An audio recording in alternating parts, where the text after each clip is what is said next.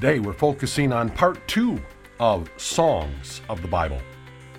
The Bible is incredibly interconnected with threads that run through it from beginning to end. In this podcast, I will uncover these threads, help you dig deeper into God's truth, and inspire you to live your life with greater confidence and joy.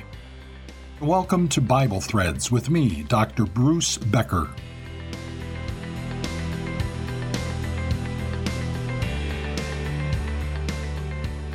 In part 1 of Songs, we did a deeper dive into Old Testament Hebrew and New Testament Greek poetry.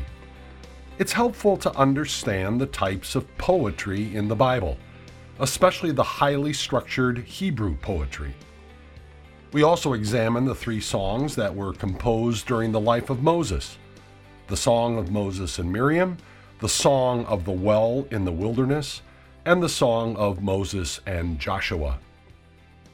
Today we want to explore one song from the period of the Judges and 6 songs that were composed during the lives of King David and King Solomon. These 6 are in addition to many of the Psalms composed by David. However, 2 of these 6 songs have a direct connection to 2 of the Psalms. I'll explain that a bit later. The next song composed and sung in the Old Testament is the Song of Deborah and Barak. It's found in Judges chapter 5. Now there's something to note about this song.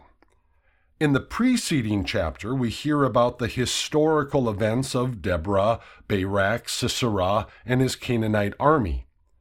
Then in chapter 5, Deborah and Barak put these events to music. Essentially, you'll find the same content in chapters 4 and chapter 5, but in 2 different styles of writing, one narrative and one poetry. So, what was the occasion for this song? Well, throughout the book of Judges, we hear a constant refrain: the Israelites once again did evil in the eyes of the Lord. And when they did, the Lord allowed Israel's enemies to oppress them. At this time in their history, the oppression came from Jabin, king of Canaan, and his army commander, a man by the name of Sisera. Sisera led the army, and the crown jewel of Jabin's army was the 900 chariots of iron. That was both impressive and intimidating. King Jabin's oppression of Israel lasted 20 years. Which led the Israelite people to cry out to the Lord for help. The Lord's answer to that cry for help came primarily through 2 women. Let me introduce you to Deborah. Deborah was a leader in Israel at this time. Deborah was both a prophet and a judge. As a prophet, she served as the mouthpiece of the Lord to the people of Israel. As a judge, she set up her courtroom under a palm tree in the hill country of Ephraim. There, Judge Deborah settled disputes that people brought to her. One day the Lord directed Deborah to send for a man named Barak. When he arrived, Deborah said to him, "The Lord, the God of Israel, commands you, go, take with you 10,000 men of Naphtali and Zebulun, and lead them up to Mount Tabor. I will lead Sisera, the commander of Jabin's army, with his chariots and his troops to the Kishon River, and give him into your hands." Barak responded to Deborah, "If you go with me, I will go. But if you don't go with me, I won't go." What kind of response was that? The Lord God made a promise to deliver Sisera and the army into Barak's hands.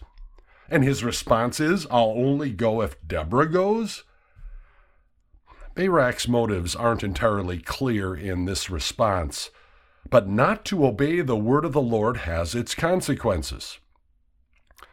"Certainly I will go with you," said Deborah, "but because of the course you are taking, the honor will not be yours, for the Lord will deliver Sisera into the hands of a woman." Let's jump to the end of the story. You can read or listen yourself to the whole story in Judges chapter 4. God's promise was sure and certain. The Israelite army routed the 900 chariot army of Sisera. Sisera, meanwhile, fled on foot to the tent of Jael, the wife of Heber the Kenite, because there was an alliance between Jabin, king of Hazor, and the family of Heber the Kenite. Sisera thought that this would be a good and safe place to hide out. Jael went out to meet Sisera and said to him, "Come, my lord, come right in. Don't be afraid." So he entered her tent, and she covered him with a blanket. "I'm thirsty," he said. "Please give me some water." She opened a skin of milk, gave him a drink, and covered him up. "Stand in the doorway of the tent," he told her. "If someone comes by and asks you, 'Is anyone in there?' say no." But Jael, Heber's wife, picked up a tent peg and a hammer and went quietly to him while he lay fast asleep, exhausted. She drove the peg through his temple into the ground, and he died.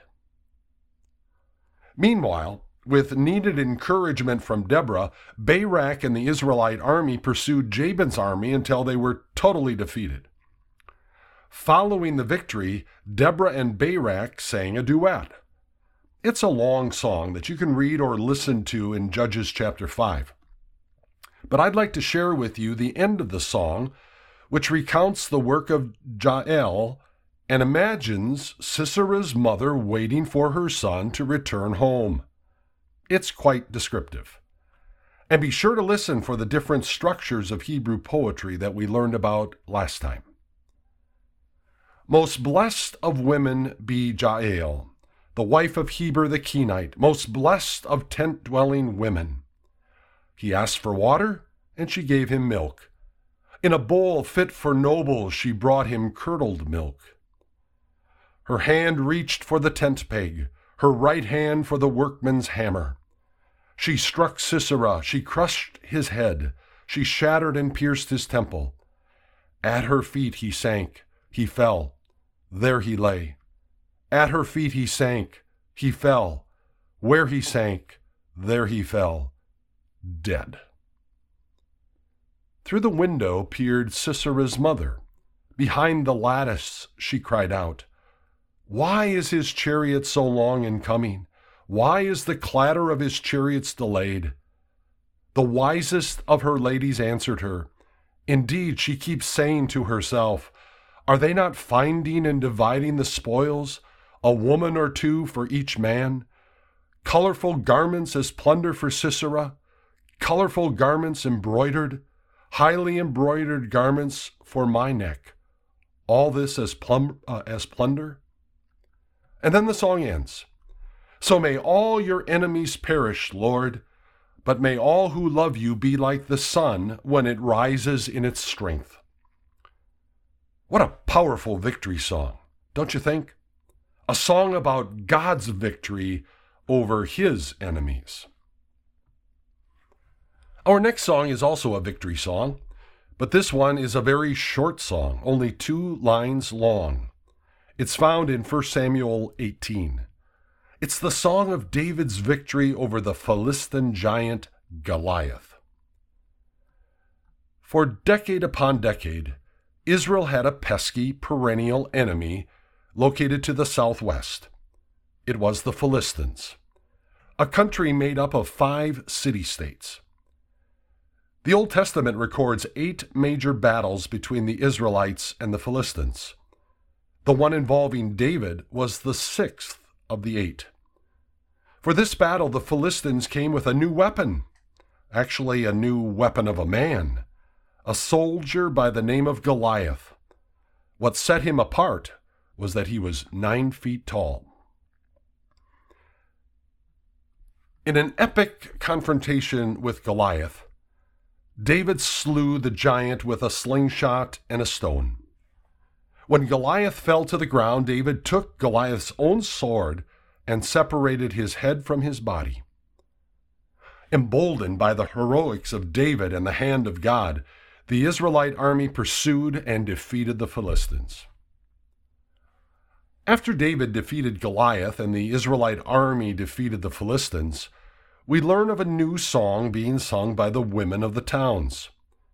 When the men were returning home after David had killed the Philistine, the women came out from all the towns of Israel to meet King Saul with singing and dancing, with joyful songs and with timbrels and lyres.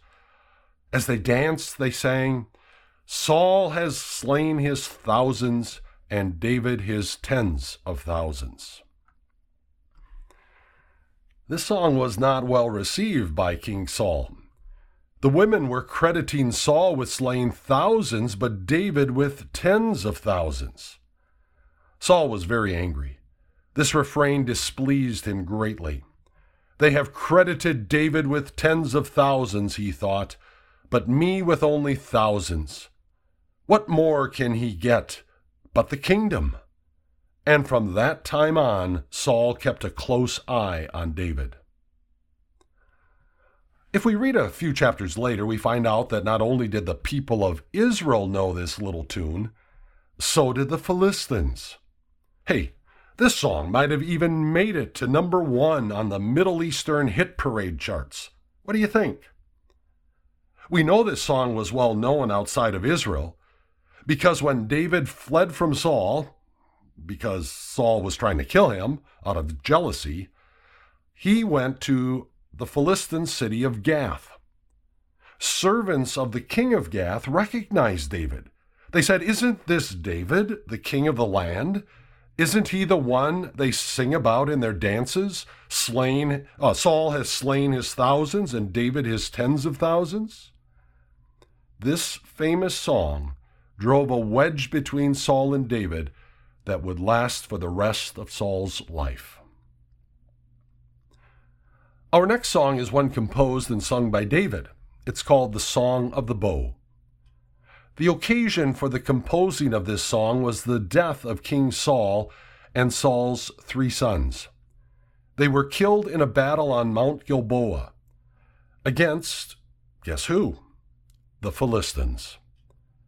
Although Saul had been trying to kill David, David had a deep relationship and a great friendship with one of Saul's sons, Jonathan. They were like brothers. They were kindred spirits. So listen to this song, likely named the Song of the Bow, in honor of Jonathan, who was a skilled archer. A gazelle lies slain on your heights, Israel. How the mighty have fallen. Tell it not in Gath. Proclaim it not in the streets of Ashkelon. Lest the daughters of the Philistines be glad, lest the daughters of the uncircumcised rejoice. Mountains of Gilboa, may you have neither dew nor rain. May no shower fall on your terraced fields. For there the shield of the mighty was despised, the shield of Saul, no longer rubbed with oil. From the blood of the slain, from the flesh of the mighty, the bow of Jonathan did not turn back. The sword of Saul did not return unsatisfied. Saul and Jonathan, in life they were loved and admired, and in death they were not parted. They were swifter than eagles, they were stronger than lions. Daughters of Israel, weep for Saul, who clothed you in scarlet and finery, who adorned your garments with ornaments of gold. How the mighty have fallen in battle. Jonathan lies slain on your heights. I grieve for you, Jonathan, my brother. You were very dear to me. Your love for me was wonderful, more wonderful than that of women. How the mighty have fallen. The weapons of war have perished.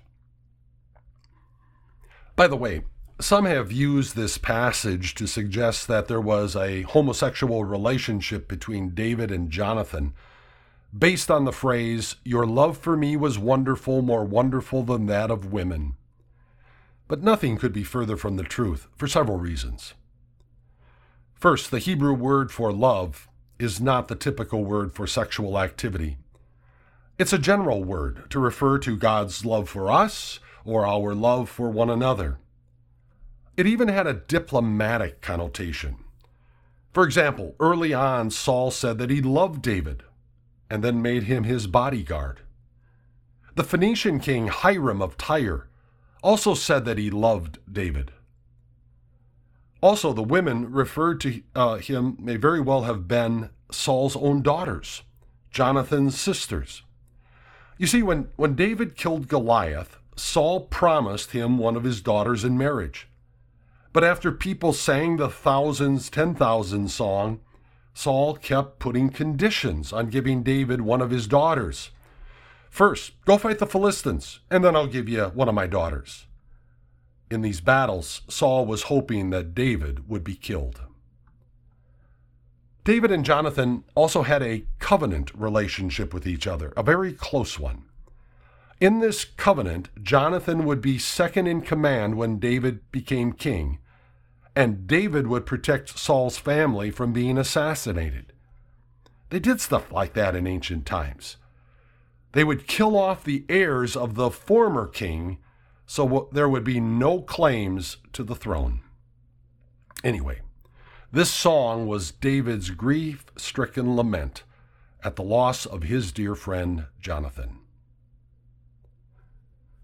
Our next song is a funeral chant composed and sung by David for one of his generals, a soldier by the name of Abner. Here's the storyline. When King Saul died, the tribe of Judah named David as their king. However, the rest of Israel named one of Saul's sons as their next king. His name was Ishbosheth. The result was that civil war broke out and lasted for 7 years. Ishbosheth's general during this time was Abner. But there's a turn of events. Ishbosheth deeply offended Abner by falsely accusing him of sleeping with one of the women in Saul's harem. Abner was so angry that he sent word to King David, offering to make David king over all of Israel. David accepts Abner's offer with the prospect of the civil war finally coming to an end. But there's another turn of events. Abner had killed one of David's men in an earlier battle. The man that was killed was Asahel, the brother of the captain of the army, a man named Joab. Joab and Asahel were both nephews of King David. Joab wanted revenge, and he took it without David knowing about it. Joab and a third brother, Abishai, took Abner aside at the city gate for a private conversation. There was no conversation, only the murder of Abner. When word got to King David, he was appalled. As a result, he wrote this short funeral song for Abner. Should Abner have died as the lawless die? Your hands were not bound, your feet were not fettered. You fell as one falls before the wicked. This is a song that is short, sweet, and sad. Our next song is about David's deliverance from his enemies. We've already noted that Saul, once people started singing the Middle Eastern Top 40 song, Thousands and 10,000s, that Saul looked to kill David. Eventually, the Lord delivered David from Saul and established his reign as king of Israel. Here's a trivia question for you. Which song in the Bible is recorded in 2 places? It's this one. It's recorded in both 2 Samuel chapter 22 and in Psalm 18. This song is quite long. It expresses David's gratitude for the Lord keeping him safe from his enemies. Let me share with you just a few stanzas of this song to give you a sense of David's gratitude. The Lord is my rock and my fortress and my deliverer. My God is my rock in whom I take refuge, my shield and the horn of my salvation. He is my stronghold, my refuge and my Savior. From violent people you save me. I called to the Lord who is worthy of praise and have been saved from my enemies. As for God, his way is perfect. The Lord's word is flawless. He shields all who take refuge in him. For who is God besides the Lord? And who is the rock except our God? It is God who arms me with strength and keeps my way secure. The Lord lives. Praise be to my rock. Exalted be my God, the rock, my Savior. He is the God who avenges me, who puts the nations under me, who sets me free from my enemies. You exalted me above my foes. From a violent man you rescued me. Therefore I will praise you, Lord, among the nations. I will sing the praises of your name. He gives his king great victories. He shows unfailing kindness to his anointed, to David and his descendants forever. The next song that we want to look at was composed also by David to be sung by the worship leaders that David had appointed. A little background. After King David had captured the city of Jerusalem, he determined to bring the Ark of God, aka the Ark of the Covenant, from Kiriath Jearim, where it had been for the previous 2 decades, and bring it to Jerusalem. David had a tent pitched for it in the city, and then he appointed some men from the tribe of Levi to serve at the ark. They were to pray and thank and praise the Lord in the presence of the ark. They were to play the lyres and harps and to blow the trumpets. 10 men were chosen, and the chief among them was Asaph. Asaph's song of praise is also found in 2 places in the Old Testament, 1 Chronicles 16 and the first part of Psalm 105. Here's the opening stanzas of David's song for Asaph and his team to sing. Give praise to the Lord, proclaim his name. Make known among the nations what he has done. Sing to him, sing praise to him, tell of all his wonderful acts. Glory in his holy name. Let the hearts of those who seek the Lord rejoice. Look to the Lord and his strength. Seek his face always. The song goes on to recount the history of God's promises and blessings. And the song ends with, Praise be to the Lord, the God of Israel, from everlasting to everlasting. Then all the people said, Amen, and praise the Lord.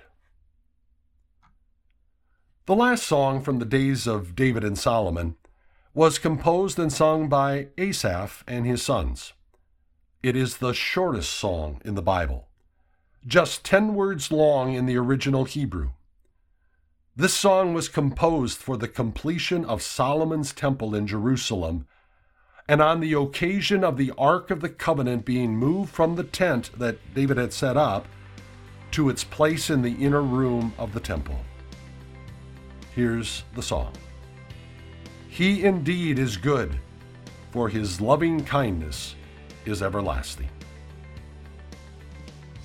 There is a common theme in all of these songs, a thread that proclaims the goodness and the greatness of the Lord, the God of grace.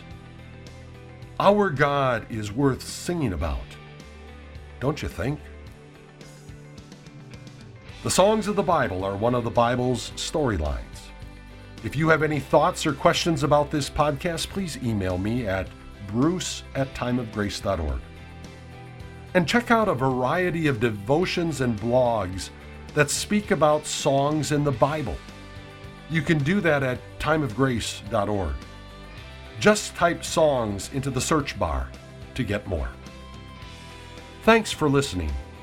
Join me next time for part 3 of songs in our Bible Threads series entitled Storylines. God bless.